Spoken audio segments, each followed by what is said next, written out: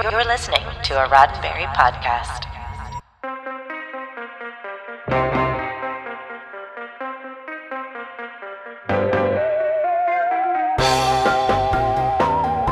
It was a pleasure to burn.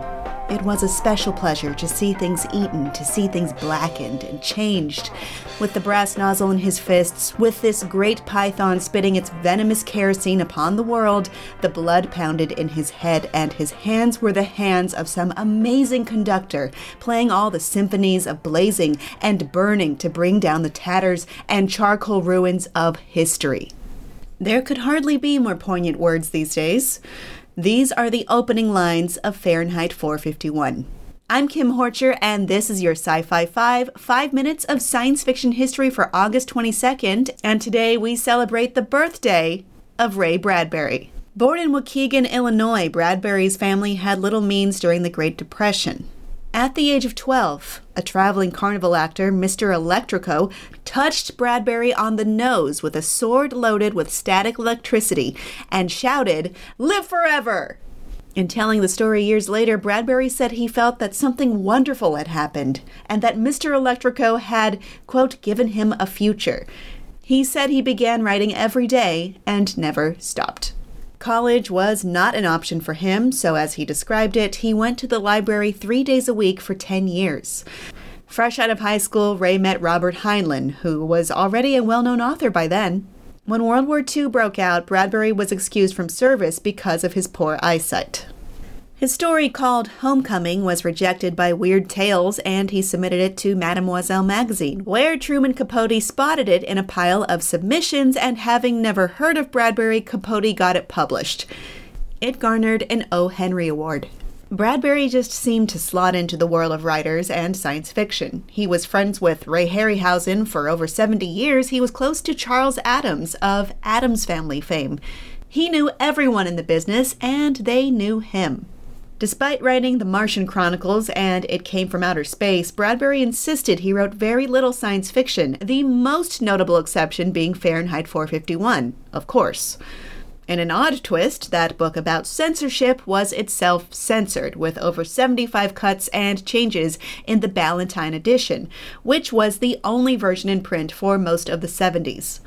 When Bradbury found out, he demanded the unexpurgated version be restored, and it has remained in print ever since. When renewing the rights in 2011, Bradbury insisted Fahrenheit 451 be made available as a digital download for all library patrons. To this day, it remains the only Simon & Schuster title offered that way. Bradbury wrote science fiction, but he also wrote horror, mystery, fantasy, and regular fiction. He often employed recurring themes, and these were not restricted to one genre or another. The Green Town was a representation, in many of his works, of his hometown of Waukegan. The Illustrated Man was a motif, obviously based on his childhood experience with Mr. Electrico. This carnival worker with animated tattoos appeared in a collection of stories of the same name, as well as the novel Something Wicked This Way Comes. Jonathan Pryce played him in the 1983 movie of the same name, and Rod Steiger played him in 1969's The Illustrated Man. Bradbury's works are no stranger to other media. Bradbury wrote many stage plays and even ran a stage company for years. IMDb lists 116 writing credits for him for both TV and film.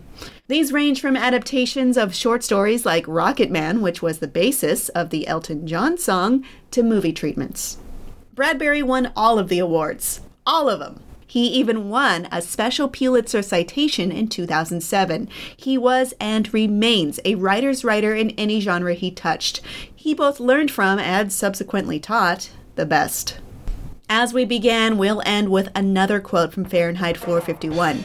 It doesn't matter what you do, so long as you change something from the way it was before you touched it into something that's like you after you take your hands away.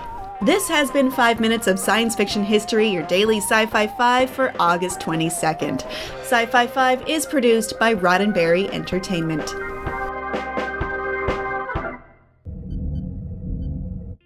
This is a Roddenberry podcast.